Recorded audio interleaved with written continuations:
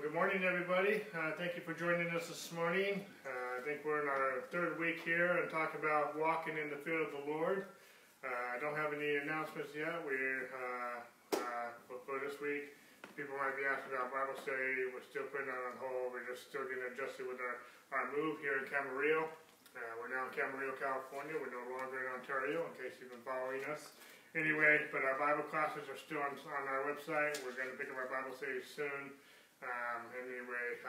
But here we are, our third week, talking about walking in the fear of the Lord. Thank you for joining us. And real quick, let's just go to our opening scripture real quick to Psalm 36, verse 1, just to get things rolling here this morning.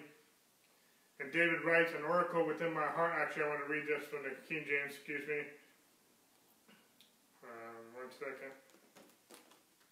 We toggle there. And it says, the transgressions of the wicked says within my heart that there is no fear of God before his eyes.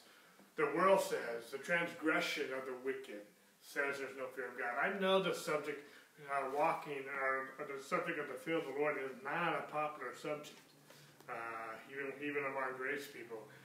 But it's something that is all throughout Scripture. We've talked about this. It says that Jesus walked in the fear of the Lord. Paul talked about the fear of the Lord. The New Testament talks about the fear of the Lord. The early church, it says they walked in the fear of the Lord. And they multiplied. That's one of my key verses, and we're going to get there some more today.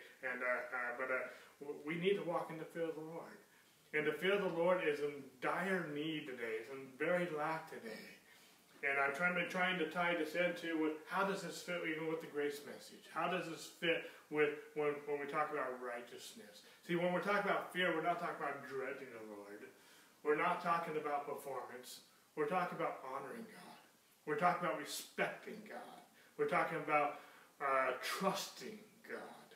And those terms, honor, respect, are lacking desperately in the church today, in the world today.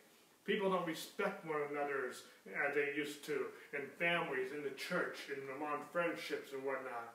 They don't honor, they don't respect one another. I piggybacked a few weeks ago some things from Andrew Womack and how people don't even keep their word today. People just or whatnot.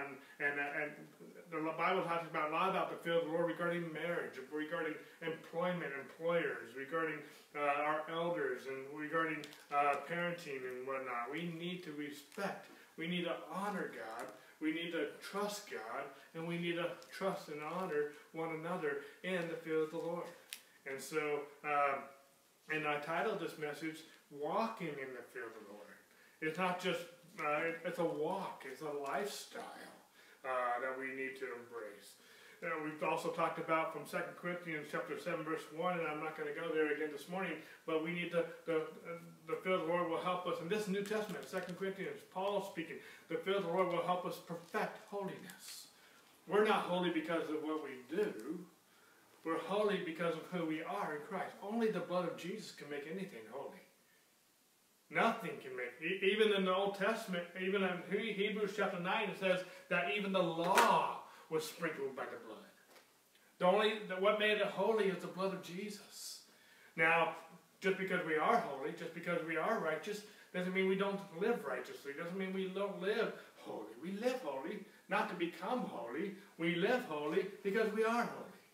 I'm going to get into a scripture possibly next week, I think next week will be the conclusion of this series, but we'll talk about how, more about that, how with holiness and whatnot, how the fear of the Lord is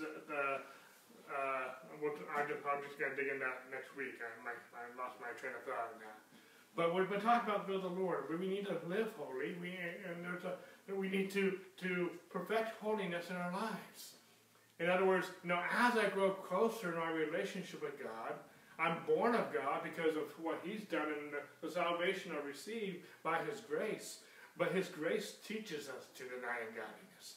His grace enabled us to live a life free of sin, not a life still entangled in the sin that the grace delivered us from.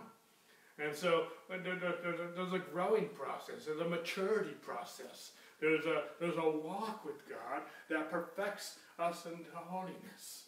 You know, anyone who has a sport, a hobby, or whatever, something in some vocations, we didn't become veterans of some of the things that we do overnight. For example, Olympians didn't become Olympians overnight. They have worked towards perfection in their sport and their athletic abilities through training, through experience, through even trial and error. You didn't learn to walk overnight. You didn't even learn to crawl overnight. We learned to sit before we learned to walk and crawl. But the first time you walked, you fell down a few times. But now, as adults, if you're still falling down every few minutes, you know, you might need to see a doctor. You might something may be wrong. But at the same point in time, I'm trying to make a point. We're walking and we're growing and we're maturing in our relationship with God. And when we do that, there's a perfection that begins to come place. That makes sense. You know, a fruit, as it's sitting on the vine, ripens. It's ripening to perfection. You don't want to eat that fruit prematurely. But if you give it time, as it's abiding in the vine, there's going to be a perfection. You also don't want to pick it too late. There needs to be a time where it comes into perfection. And we do that by abiding in Him. As we walk in the Spirit, we won't fulfill the lust of the flesh. And to me, walking in the Spirit has everything to do with walking in the fear of the Lord. It has to do with honoring Him. It has to do with respecting Him, hearing His word and His precepts. It has everything to do with trusting Him and not just my own flesh, my own lusts and appetites. We also talked a lot about trust. And the key verse is from the Proverbs 3, 5, and 6, and actually beyond that, it says, the fear of the Lord is trusting Him with all our heart. The fear of the Lord isn't leaning out on our understanding. The fear of the Lord is acknowledging Him in all of our ways, not being wise in our own eyes, departing from evil. Walking the fear of the Lord is health to our bones. It's healthy. And it's also, we honor God with our firstfruits, with our tithes, with our offerings, with our almsgiving, with everything that we have. Our whole lives, our time, our energy, and our money. We honor God with everything I have because I'm His. I'm crucified with Christ. It's no longer I who live, but it's Christ who lives in me. I'm living this life as a walk, not just a talk, not just on Sundays, not just as a label, but as in the fear of the Lord, honoring Him and respecting Him as my daddy, as my master, as my king, and my Lord, and my God. We talked about from Proverbs 8:13 how the fear of the Lord is to hate evil, it's to hate pride, it's to hate arrogance, and it's to hate the forward or the lying mouth, and that bears false witness. But today I want to switch gears a little bit, and I want to get to something a little more positive. Not that that was necessarily negative, but turn with me real quick to Acts chapter 1. Acts chapter 1. And I want to use this as a prelude to where I want to get to. Acts chapter 1, verse 8. And a very popular passage of Scripture, maybe not so much in the context of the fear of the Lord, but I want to use this again as a prelude to where I want to get to. But it says, and Luke is writing here, but you shall receive power when the Holy... excuse me. excuse me again. But you shall receive power when the Holy Spirit has come upon you, and you shall be witnesses. That's the key word I'm going to get to. You shall be witnesses to who? Me. In Jerusalem and Judea and Samaria and to the end of the earth. Luke says, in these last days, and how many of you know that we live in the last days? We live in a day where Jesus has already died, been buried, and rose again. We live in a day where, under grace, we're living in a day where the church is born and the church is alive. It's not a building. It's not an organization. It's not just an assembly, even though I agree with the assembly of the church.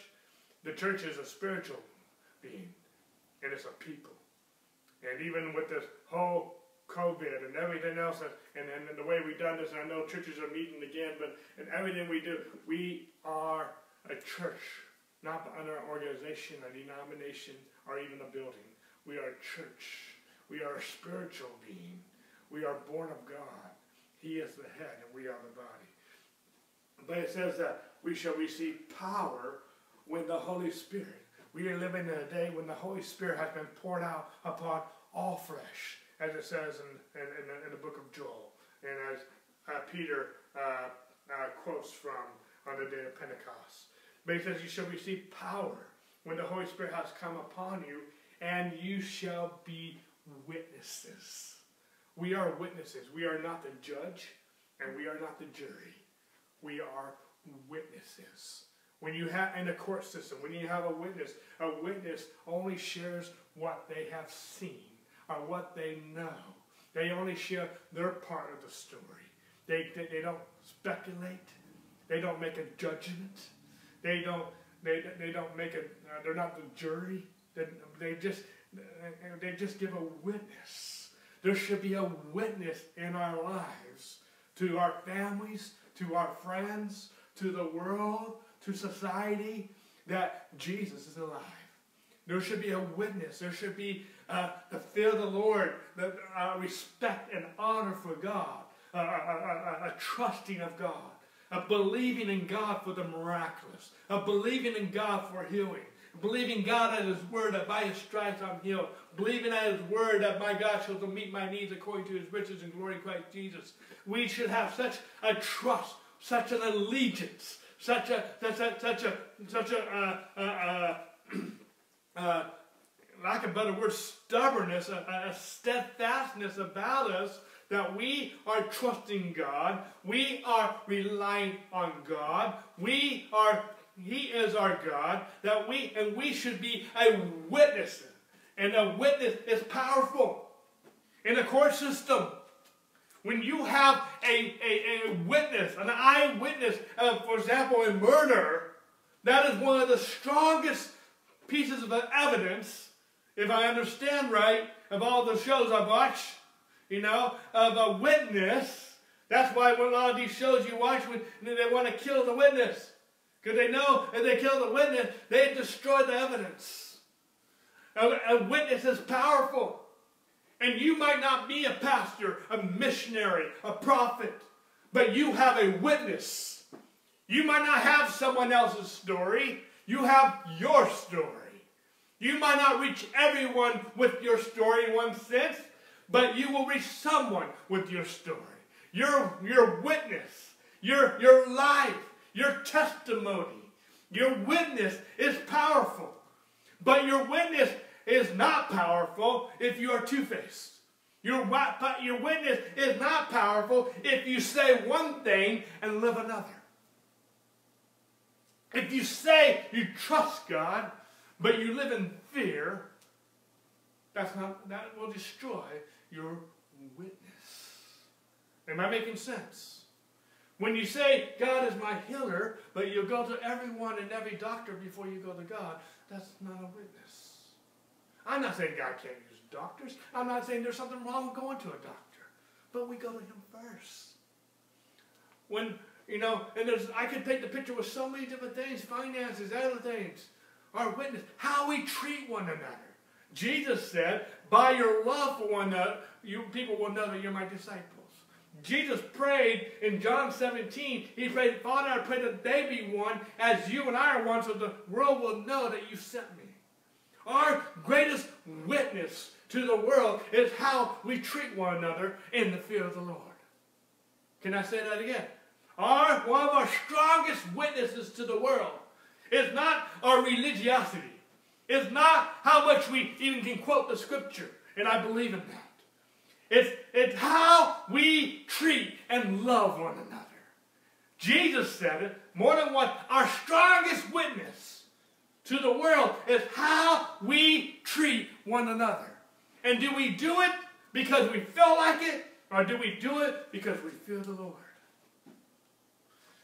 I've shared before already in the series, Joseph was a strong witness to Pharaoh, to Potiphar, to the jail keepers who made him charge. He was a witness. He's a witness to us of his faithfulness, his loyalty, his integrity, his fear of God. Daniel was a witness to King Darius. Daniel was a witness to us and even his accusers and even those who plotted against him. David was a witness. Esther was a witness. The list can go on and on. Shadrach, Meshach, and Abednego were a witness to King Nebuchadnezzar in the nation of Babylon, even in captivity, because they feared God and not man. Am I making a point? Are you getting my point? I know I'm making it. I just don't know if you're getting it. It's powerful. I believe, yes, a witness is also seeing the miraculous. Anytime people use this verse, and I believe in the gifts of the Spirit. I believe in seeing miracles. I believe in seeing healings. And it includes that. I'm not excluding that. But you know what? In some cases, seeing someone love somebody is more miraculous, is more healing than just seeing some other miracles.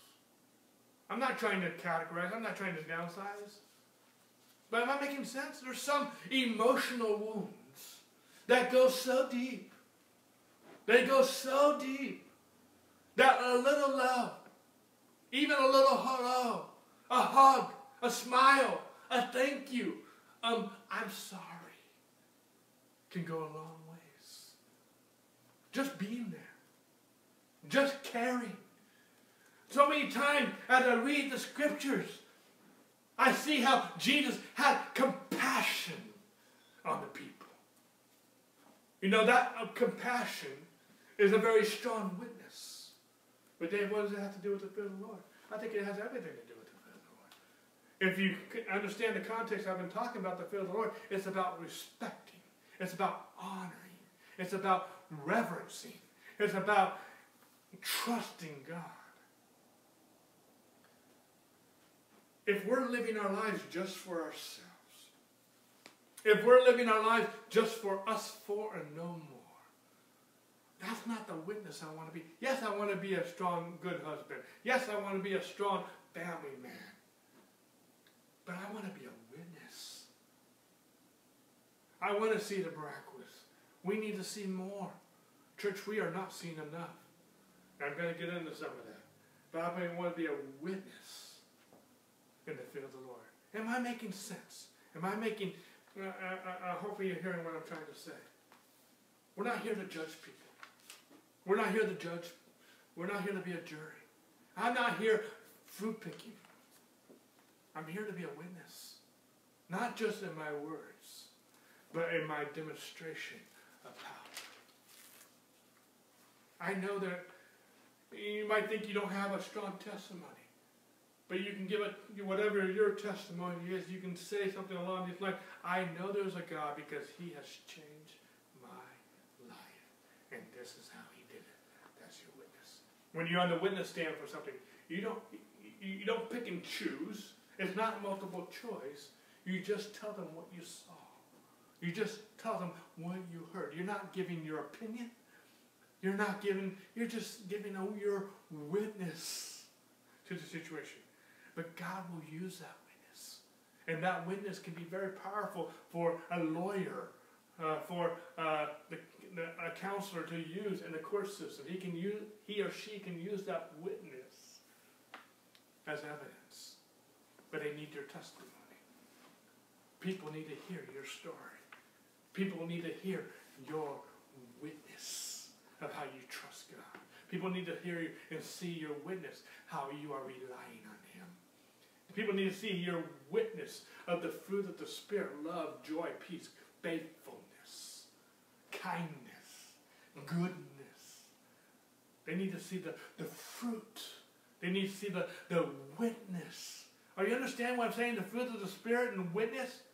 People need to see a witness of kindness. People need to see a witness of goodness. People need to see a witness of love. Long suffering. Hopefully I'm making the sense of this. Go with me to Acts chapter 9. This is really a key verse that I've been trying to get to these last few weeks. Acts 9:31 says, and then the churches throughout all Judea, Galilee, and Samaria. Hold your finger there. What did we just read in Acts chapter 1? But you shall receive power when the Holy Spirit comes upon you, you should be my witnesses in Jerusalem, in Judea, and Samaria, and the uttermost parts of the earth. And then we read here in Acts chapter 9, and then the churches throughout Judea, Galilee, and Samaria had peace and were edified. They were edified because of the witness that took place, of the power of the Holy Spirit. You know, I don't care how powerful the Holy Spirit moves in your life, if it didn't change your life, if it didn't transform your life, if it didn't affect your life, then to me, I don't want power just for power. You know, I don't want just electricity in this house just so we can have electricity. I want to have electricity so we can turn the lights on, so we can record this message today. I want the power so we can use it. If there's power in this house but there's no outlet, there's no way to plug into it, there's no source, there's no benefit, there's no fruit of it, then to me it's useless. That makes sense? And I don't want too much power, in a sense. We don't want just enough voltage in that socket, in that light bulb. That makes sense. And anyway, let me get track here. Then the churches throughout all Judea and Galilee and Samaria had peace and were edified. And walking in the fear of the Lord and in the comfort of the Holy Spirit, they were multiplied. You know, I've seen some very powerful things of the Holy Spirit. I've seen blind eyes open. I've seen people healed of cancer. I've seen some very miraculous things. We've gotten some very profound words from God. We even got one yesterday, Sherry and I. It's very meaningful to us. We got a word yesterday. And it's very, very, very edifying. But you know, sometimes one of the most edifying things is not so much seeing the miraculous, and I'm not watering it down, but when I see a life encouraged, when I see a life transformed, when I see a life comforted by the Holy Spirit, and walking in the fear of the Lord and in the comfort of the Holy Spirit. When I see a life touched, the whole reason we do this, the whole reason we live stream, the whole reason we do everything in our Bible studies, in our Bible classes, the whole reason we went into this ministry was not to make a name for ourselves. The whole reason we did this is so people can be touched by the comfort of the Holy Spirit. So people can experience what we've experienced. I'm going to be teaching a new series once we're done with this one. I just got the message, or the title, I haven't put it together yet, talking about the garden restored. I don't want to spoil that yet, but there's just something about, in my life, every time I've been very intimate with the Lord. I remember times in my high school days, I remember very significant times in my life where I've been very close with God. I've been very intimate with God. Some people, when they pray, they see themselves in the throne room of God, or they see themselves in the presence of God, or they have their own image of what that looks like. For me, it's all the image that I always have when I'm very intimate with God, I'm having a one-on-one time with God, is me walking with God in the Garden of Eden. That's been always my image. Walking with Him, sometimes hand in hand, sometimes just being there, sometimes just being at His feet, sometimes just walking, sometimes just hanging out. And I don't do that enough. God created us for a relationship. I hear a lot of people say the first relationship God created was between a man and a woman, and that's the second one. I'm all for marriage, and I believe that was one of the very first things God instituted. But the very first thing God instituted was His own relationship with man. God had a relationship with Adam before even Eve came along. And I'm not trying to post man over woman. I'm just saying the first relationship God established was His own relationship with mankind. Walking in the cool of the evening in the garden. That's the first relationship. Jesus didn't do anything without spending time with His daddy, without spending time with the Father.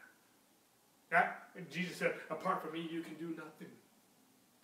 And it's in this secret place. God created a relationship with us, but because of sin, man lost that relationship.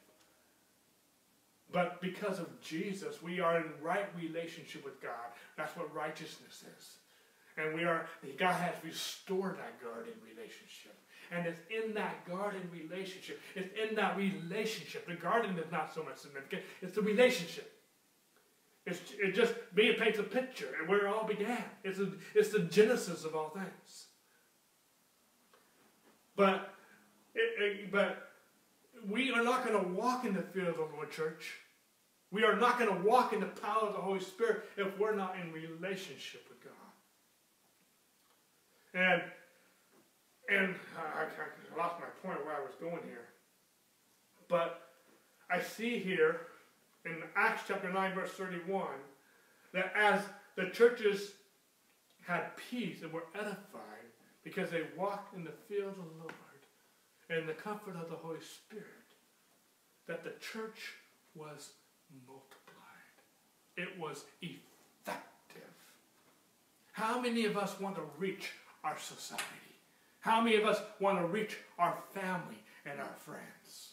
We need to walk in the fear of the Lord. The early church was multiplied. Not just added, multiplied. You understand? You know, I remember back in 4th grade when I was learning multiplication. Multiplication is different than addition. 4 plus 4 is 8. But 4 times 4 is 16. Okay? Basic math right here. Okay? The church was multiplied. The church was effective. The church eventually, and we'll see in the book of Acts, the church turned the world upside down, or right side up, rather, because they were walking in the fear of the Lord and in the comfort of the Holy Spirit. You can't walk in the comfort of the Holy Spirit without trusting Him, without honoring Him. And in fact, Paul says in Ephesians chapter 4, towards the end of the chapter, he says, you grieve the Holy Spirit by how you treat one another. I don't want to grieve the Holy Spirit. I don't want to frustrate the Holy Spirit because of how I treat you. I want to honor you because I honor God. I trust Him. I respect Him. I'm not living for me. I'm living for Him. God made us to be a family of koinonia. We are the body of Christ. I could go off on this. How we treat one another is a major, the negative part is a pet peeve of mine. It's very passionate. I'm passionate about righteousness. I'm passionate about how we treat one another. But we are not going to treat one another if we don't understand righteousness, if we don't understand the fear of the Lord, if we don't understand the walking and the power of the Holy Spirit. It doesn't matter to me how many tons of miracles you do if you treat people holy. I don't know if I said that right. It doesn't matter how powerful the gifts of the Holy Spirit are working in your life if you are treating people wrong. In my eyes, if you treat people wrong, you have just ruined your witness in my eyes. I'm turned off. But I'm not looking for profound. I'm not looking for reaction. A lot of that glamour turns me off. I am all about the power. I am all about the gifts. I am all about getting caught up in the Holy Spirit. And we need to do that more individually and collectively. But I'm all about, if we walk with God, walk in the power of the Holy Spirit, but we don't reach anybody, then me, in my opinion, we have accomplished nothing. We are in this ministry. We have this gospel. We have this message. We have this inheritance. We are the light of the world. We are the salt of the earth. We have, but the Spirit of God is upon us to heal the brokenhearted and to set the captives free. Go with me to Isaiah 61. I wasn't going to go here, but part of me is ticked off. And I'm trying to choose my words wisely. Some things I've experienced even this week, even today. And tell you, just getting some of the aftermath of my own unsettledness about some things, but I want to gear this energy towards the Word of God. The Spirit of the Lord is upon me because the Lord has anointed me to be a witness. And what does that witness look like? To preach good tidings to the poor. He has sent me to heal the brokenhearted, to proclaim liberty to the captives, and the opening of prison to those who are bound, to proclaim the acceptable year of the Lord, and the day of vengeance of our God, to comfort all who mourn, to console those who mourn in Zion, to give them beauty for ashes, the oil of joy for mourning, the garment of praise for the spirit of heaviness, that they may be called trees of righteousness, the plain of the Lord, that he may be glorified. And they shall raise up the former desolations, and they shall repair the ruined cities. I'm going to be talking about this in our next series, about the garden restored. I'll come back to verse 4 later in a new series, but they're here to there's some, a lot of times when it talks about cities, and the prophetic, it can also talk about people, groups, families. It can also be prophetic in that way. But don't get so hung up on all that. That's just a side point. It's just, there's a lot of ruined lives out there, people. There's a lot of devastated families out there. There's a lot of devastated people out there. They have been devastated. And a lot of that devastation has been because of how people have treated them. I want to be a part of the solution, not part of the problem. Excuse me. I want to help.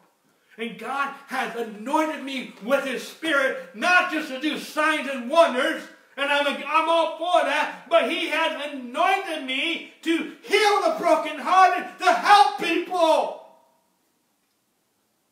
I didn't sign up, I didn't do ministry, the word minister means servant. I'm here to serve people, not use them. I'm not just trying to pack the pews. We don't have pews. We have couches and chairs. Right now we just have a spot on Facebook Live. I'm not here trying to get a bunch of likes and views. I'm trying to change people's lives. God has anointed me. I know I have my flaws. I'm not perfect. None of us are. And anyone who thinks they are, you just showed me you're imperfect. I'm not saying that. And I'm not here to pick on people. But God, church, has anointed us to heal people, to touch lives. In this generation, in this society, amidst COVID and all the chaos going on in our world today. God has proclaimed the acceptable year of the Lord, to comfort all who mourn, to console those who mourn. I want this witness, church, in the fear of God, in the respect and honor towards God.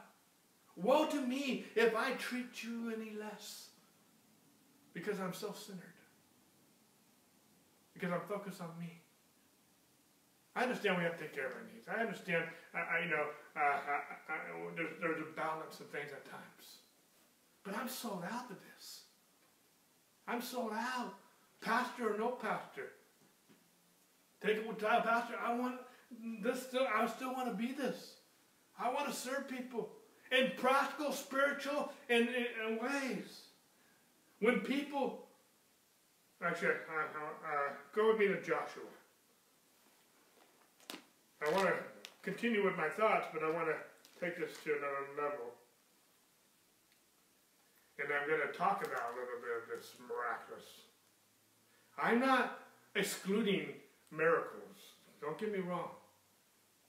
The world needs to see a miraculous God.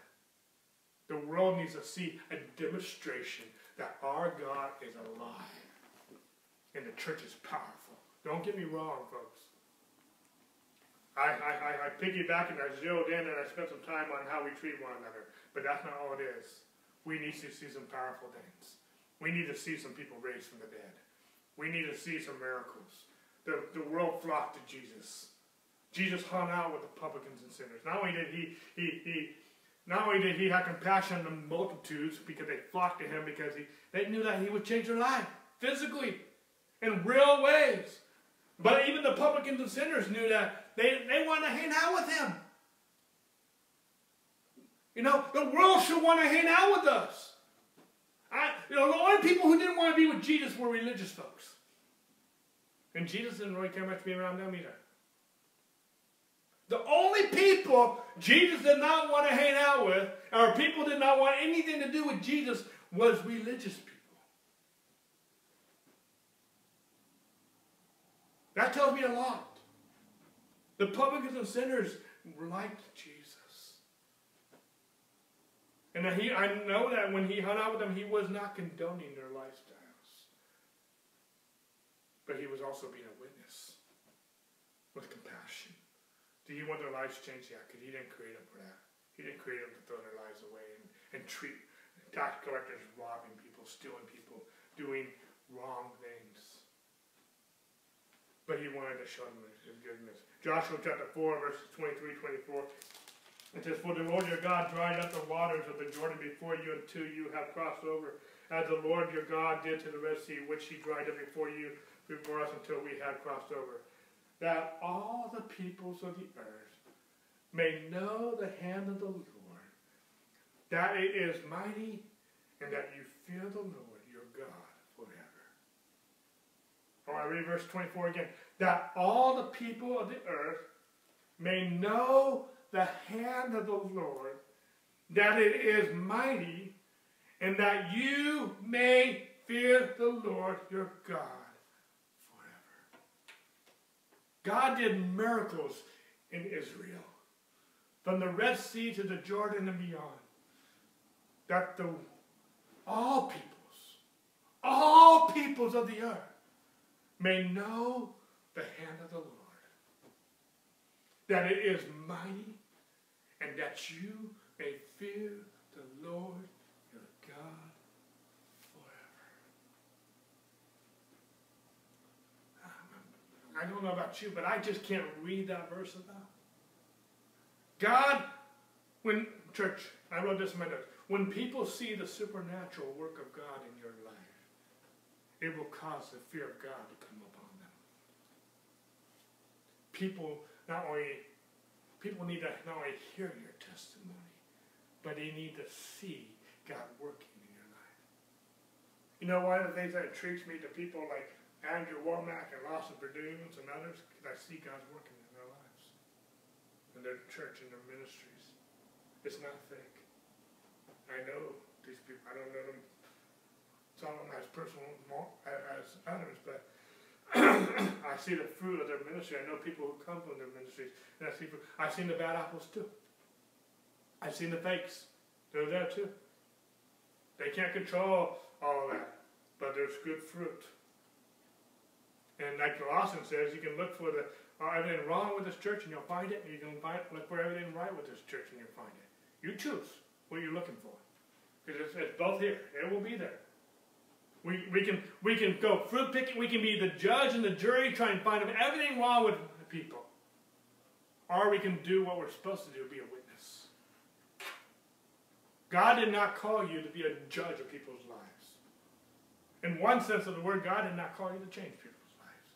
He called you to be a witness so he could change their lives.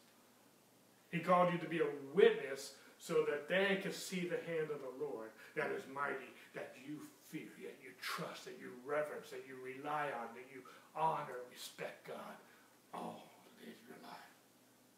And am I making sense? I'm not just saying there's not a time where we edify, encourage, and admonish one another, but we do it as a witness.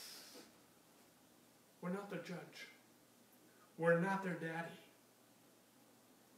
We have one daddy.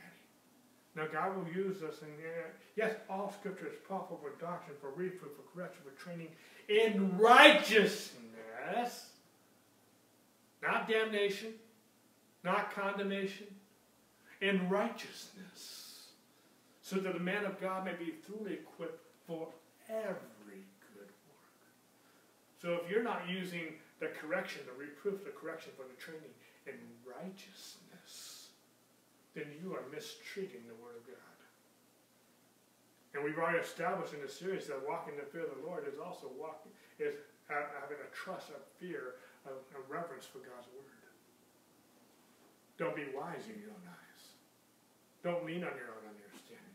So many times, even in correcting others, even correcting ourselves, we lean on our own understanding. We are wise in our own eyes. No. In the same passage, same chapter, the writer Solomon will say how a father disciplines his child. But the whole chapter, if you read from the beginning of the chapter to the end, he's talking about mercy. God teaches us by his mercy. There's correction. And the fact that there is correction, that is mercy. You know, if a toddler is playing with a hot stove and you don't correct them, that's not mercy. If a child is running down the street and you don't correct them, that's not love. That's not mercy. That's not grace. I can bring this out. The Bible calls that hatred. We correct people in love and compassion and righteousness so that we can be equipped for every good work. You want to save their life. You want to help them. Am I making sense?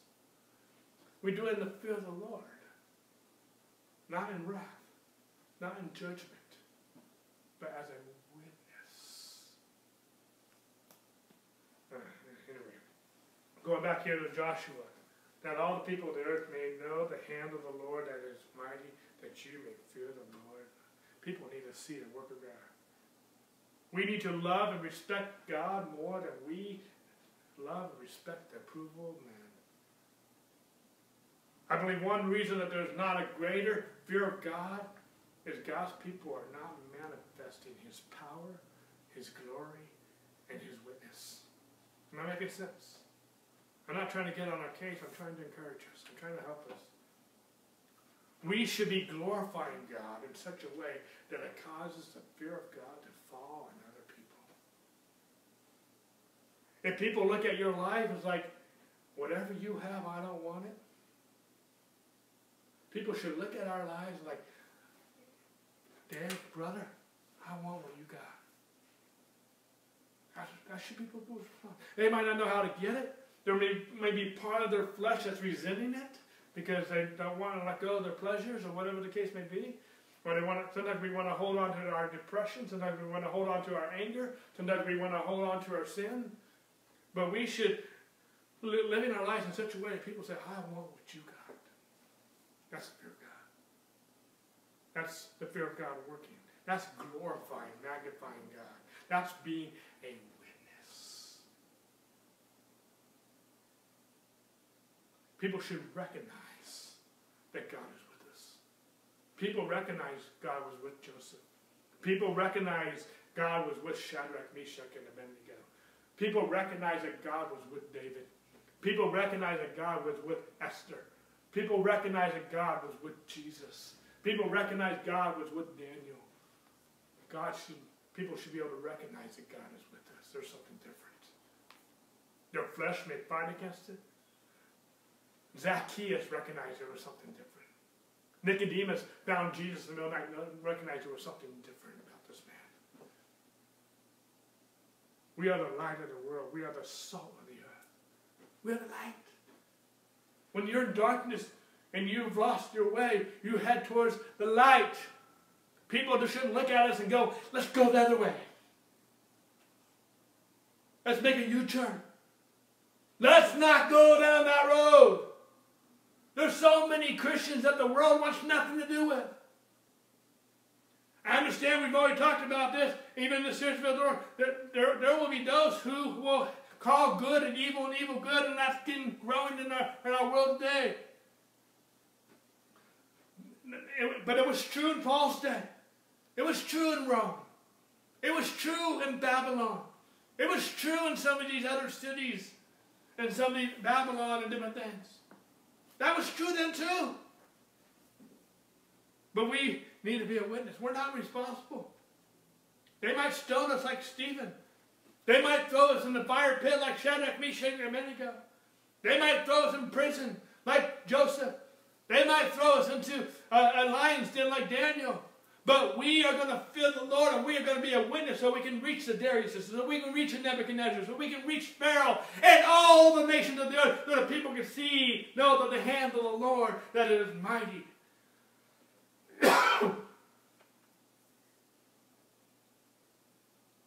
We are the light of the world. We are the salt of the earth. We have not been standing out, some of us. We've been afraid of men more than we've been fearing God. We've not allowed our light to shine because we're afraid to speak the truth. You know, I had a job one time, and I was very adamant I don't work Sundays. I don't believe that's necessarily a law, but that was a law for me. And I agree with taking a Sabbath. I believe that we need to have a day off, not as a Old Testament law, but I believe we've got, I can talk about Sabbath. The Sabbath to me is not just a day. I mean, God created the earth on 6 days. On the seventh day, it was a Sabbath, a day of rest. But I always ask people, so what did he do on the 8th day? Did he go back to work? Did he start creating again? Did he go back to work on the 9th day, the 10th day, the 100th day? 2 years from now? 50 years from now? A couple centuries? No. The Sabbath is a lifestyle. Now I understand there's a day where we celebrate that, we worship that, we give allegiance to that. And I get that. But Jesus said God made the Sabbath for man, not man for the Sabbath. I believe we need to have a day out. But I also told many of my employers, they go, well, can't you go to church on Monday? I go, I could, but no one else is there. I believe the church should be open 24/7. Because the church is not a building. The world should be able to call us anytime. I get those balances there. I'm not talking about codependency and whatnot. The church should be open all the time in that regard. But at the same point in time, I said, but the way I see the church is not just an organization. It's not a club. It's a family. I said our family meets on Sundays. Our family has Sunday dinner every Sunday. And that's when we meet. I can go on Monday, I'll be the only one there. I can go on Tuesday, I'll be the only one there. But our family meets on Sunday. And then he asked me, one worker, well, if everyone went to church on Sunday, then no one would be working. I go, if everyone's at church, no one needs to be working. Because everyone's at church. Okay, open up in the afternoon. It's have family dinner, barbecue. I mean, we've done it before. We can do it again.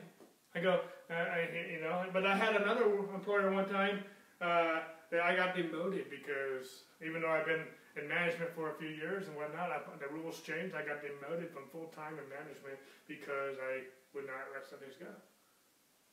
And they said you can either be demoted or you can leave. I said, I'll take the demotion. That whole thing triggered us going into some financial problems where we lost our home and everything. But I was willing to do that to go, because I was going to go to church on Sunday. And even though management didn't agree with my opinion, I had one manager said, I respect that. Because you will stand for what you believe. If you have a conviction about something, you're standing for it. No matter what it's going to cost you. And I don't know to this day if he ever became a believer, but he saw that. He respected my stance. I wasn't nasty about it. I wasn't angry about it. I didn't throw a fit about it. But I stood my ground. And I wasn't going to compromise. And I'm not trying to, again, give attention to me. I just like, our example, our witness, whether people agree with it, and there can still be consequences about it. I got demoted. And we went, in that season, we went from 3 full-time jobs to 1 part-time job. And we lost everything. So it wasn't just because of that. There was other things that were going on. And anyway, I could piggyback on that a little more. But we're the light of the world. We should be a witness. But some of us are not willing to speak the truth, not willing to make a stand. And I would never advocate not working on Sunday more than I would advocate some other things. To me, that's not at the top of my list. But it is something I respect and honor. Does that make sense? I'm more about people's lives being changed by Jesus than I am advocating a day. That makes sense? When a day becomes more important than the gospel, that's wrong. Now that becomes an idol. And that's different. I'm not talking about that. If I can win my brother by working Sunday, I'll do it. That makes sense. So some days I'm willing to give. There's some days I'm not willing to give. I just want to make that side point. But even though some of us aren't willing to take truth, the church is supposed to be bold. Not arrogant. not rioting, but the church is peaceful. We're supposed to say what we believe, despite if others like you. We have had a lot of people hate us for the things we believe. We're just a small church. As far as size, as far as impact in that way. But we've had a lot of abuse because of what we stand for, what we teach.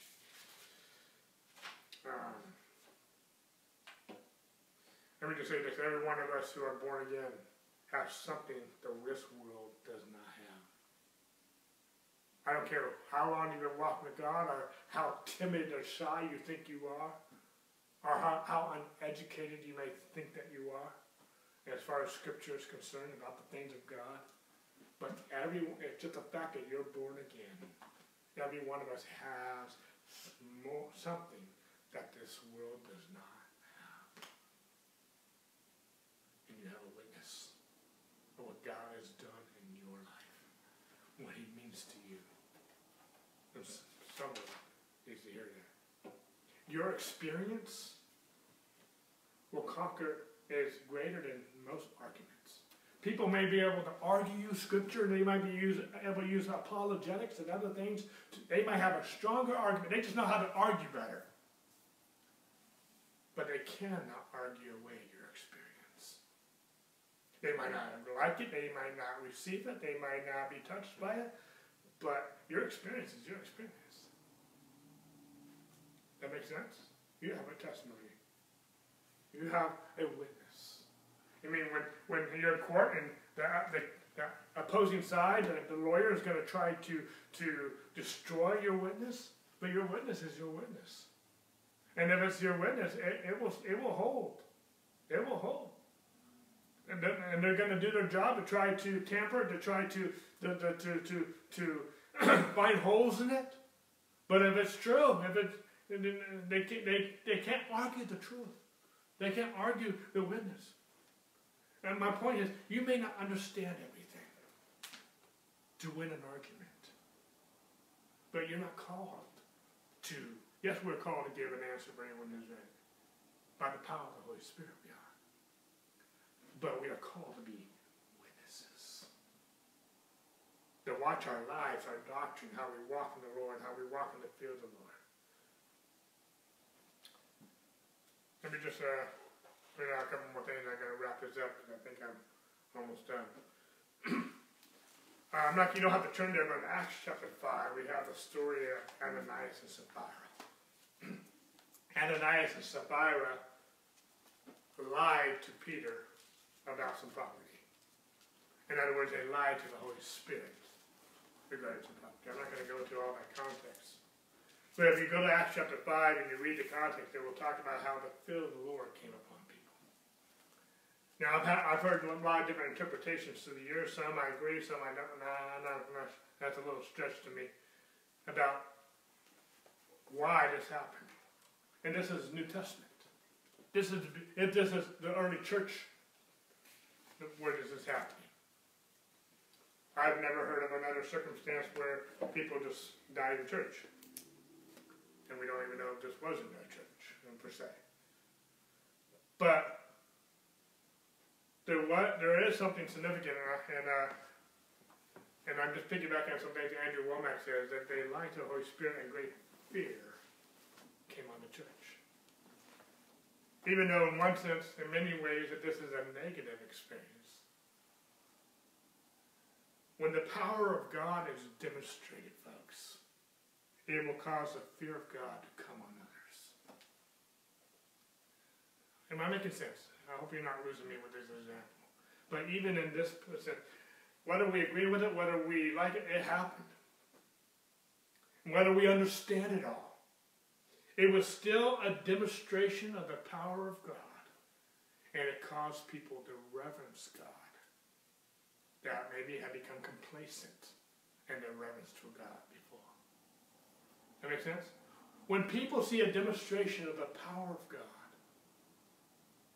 in one sense, for better or for worse, there was a reason for this. And God doesn't do anything out of anger, in the sense that he does it out of, he's already poured out all of his wrath on Jesus. We have to understand that, folks.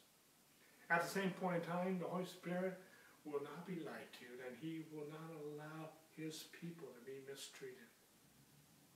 And how he does that, that's God doing. We're not the judge, and we are not the jury. We are witnesses. Make sense? But and I'm not promoting this so much, but I am promoting the power of God. And people need to start seeing the power of God. I have seen some things. I mean, there was one story, I don't know if I can get it right, so I don't know if I'm making a mistake by sharing this, but there's some missionaries in some country, and they had some swords of some type. I don't know if they were machetes or whatever. They were ready to monitor some missionaries, and lightning came and melted the sword in their hand, and it actually melted on their hand. I've heard, I hadn't seen, I wasn't there, but I've heard of testimonies of how God has intervened in situations. I don't know how this relates to all of that completely. I'm not going to try to do that right now. But they did see the power of God, and it did cause fear of God in a positive way to come upon the church. People need to see. In some ways, and in some churches, let me just say this now, there needs to be some discipline. You show me a bunch of kids that have not been disciplined, it shows. I've said this before, you can show me 100 kids, and I can tell you which of those kids are being disciplined and which of those kids are not. And the ones who feel disciplined feel loved, and the ones who are not being disciplined. God does not judge in a sense. God is not condemning people. But at the same point in time, I believe in discipline. And there's a proper way, there's a right way. Paul advocates that. Jesus advocates that. James advocates that.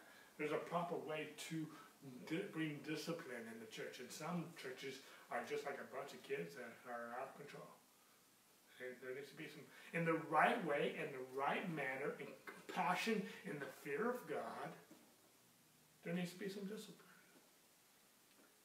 And when the house is in order, and the righteous are in authority, the people rejoice. The people rejoice.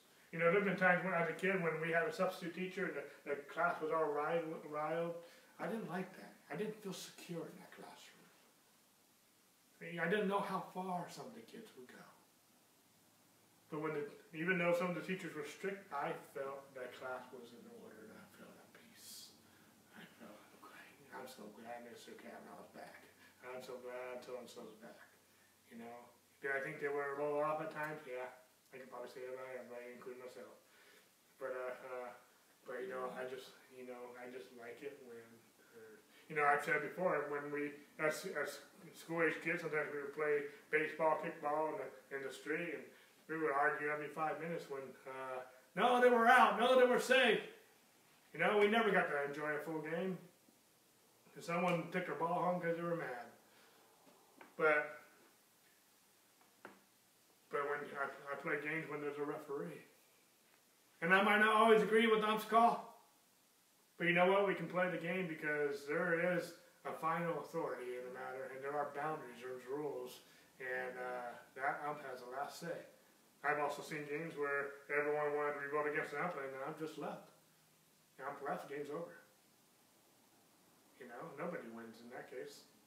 And so I'd rather finish the game. Anyway, hopefully I'm making sense with some of this.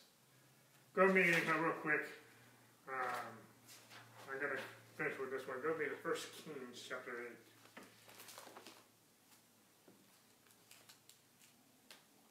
8. 1 Kings chapter 8, I'm going to pick it up verse 43.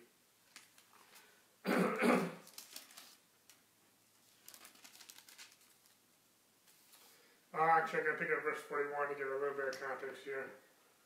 Moreover, concerning a foreigner who is not of your people Israel, but has come from a far country for your name's sake, but they will hear of your great name and your strong hand and your outstretched arm when he comes and prays towards this temple. They're dedicating the temple here, and God's given some instructions. He says, here in heaven, your dwelling place, and do according to all for which the foreigner calls to you, that all peoples of the earth may know your name and fear you, as do your people Israel, and they may know that this temple which I have built is called by your name. Actually, Solomon's praying a prayer here. And there's a lot here I could piggyback on. I just want to make some point. But Solomon is asking God to move among the foreigners, the non-Jews.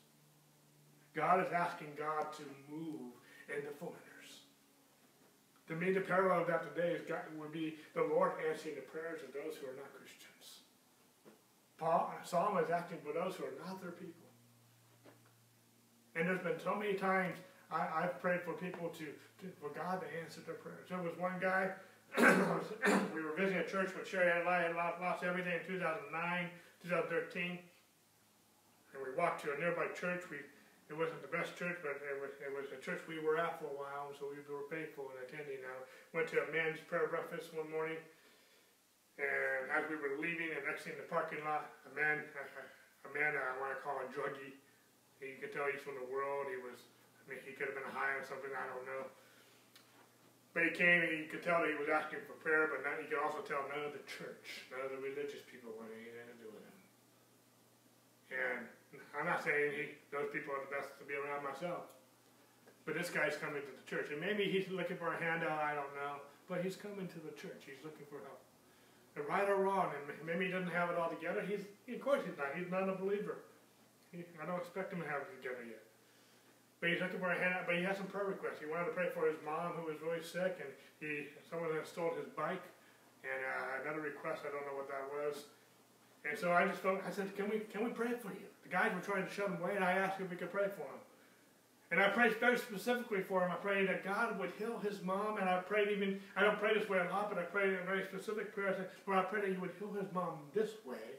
And I pray that he would find his bike, and I prayed a very specific manner how you receive his bike, that this way I ended the prayer so that this man would know that there is a God that loves him and that has done this just for him.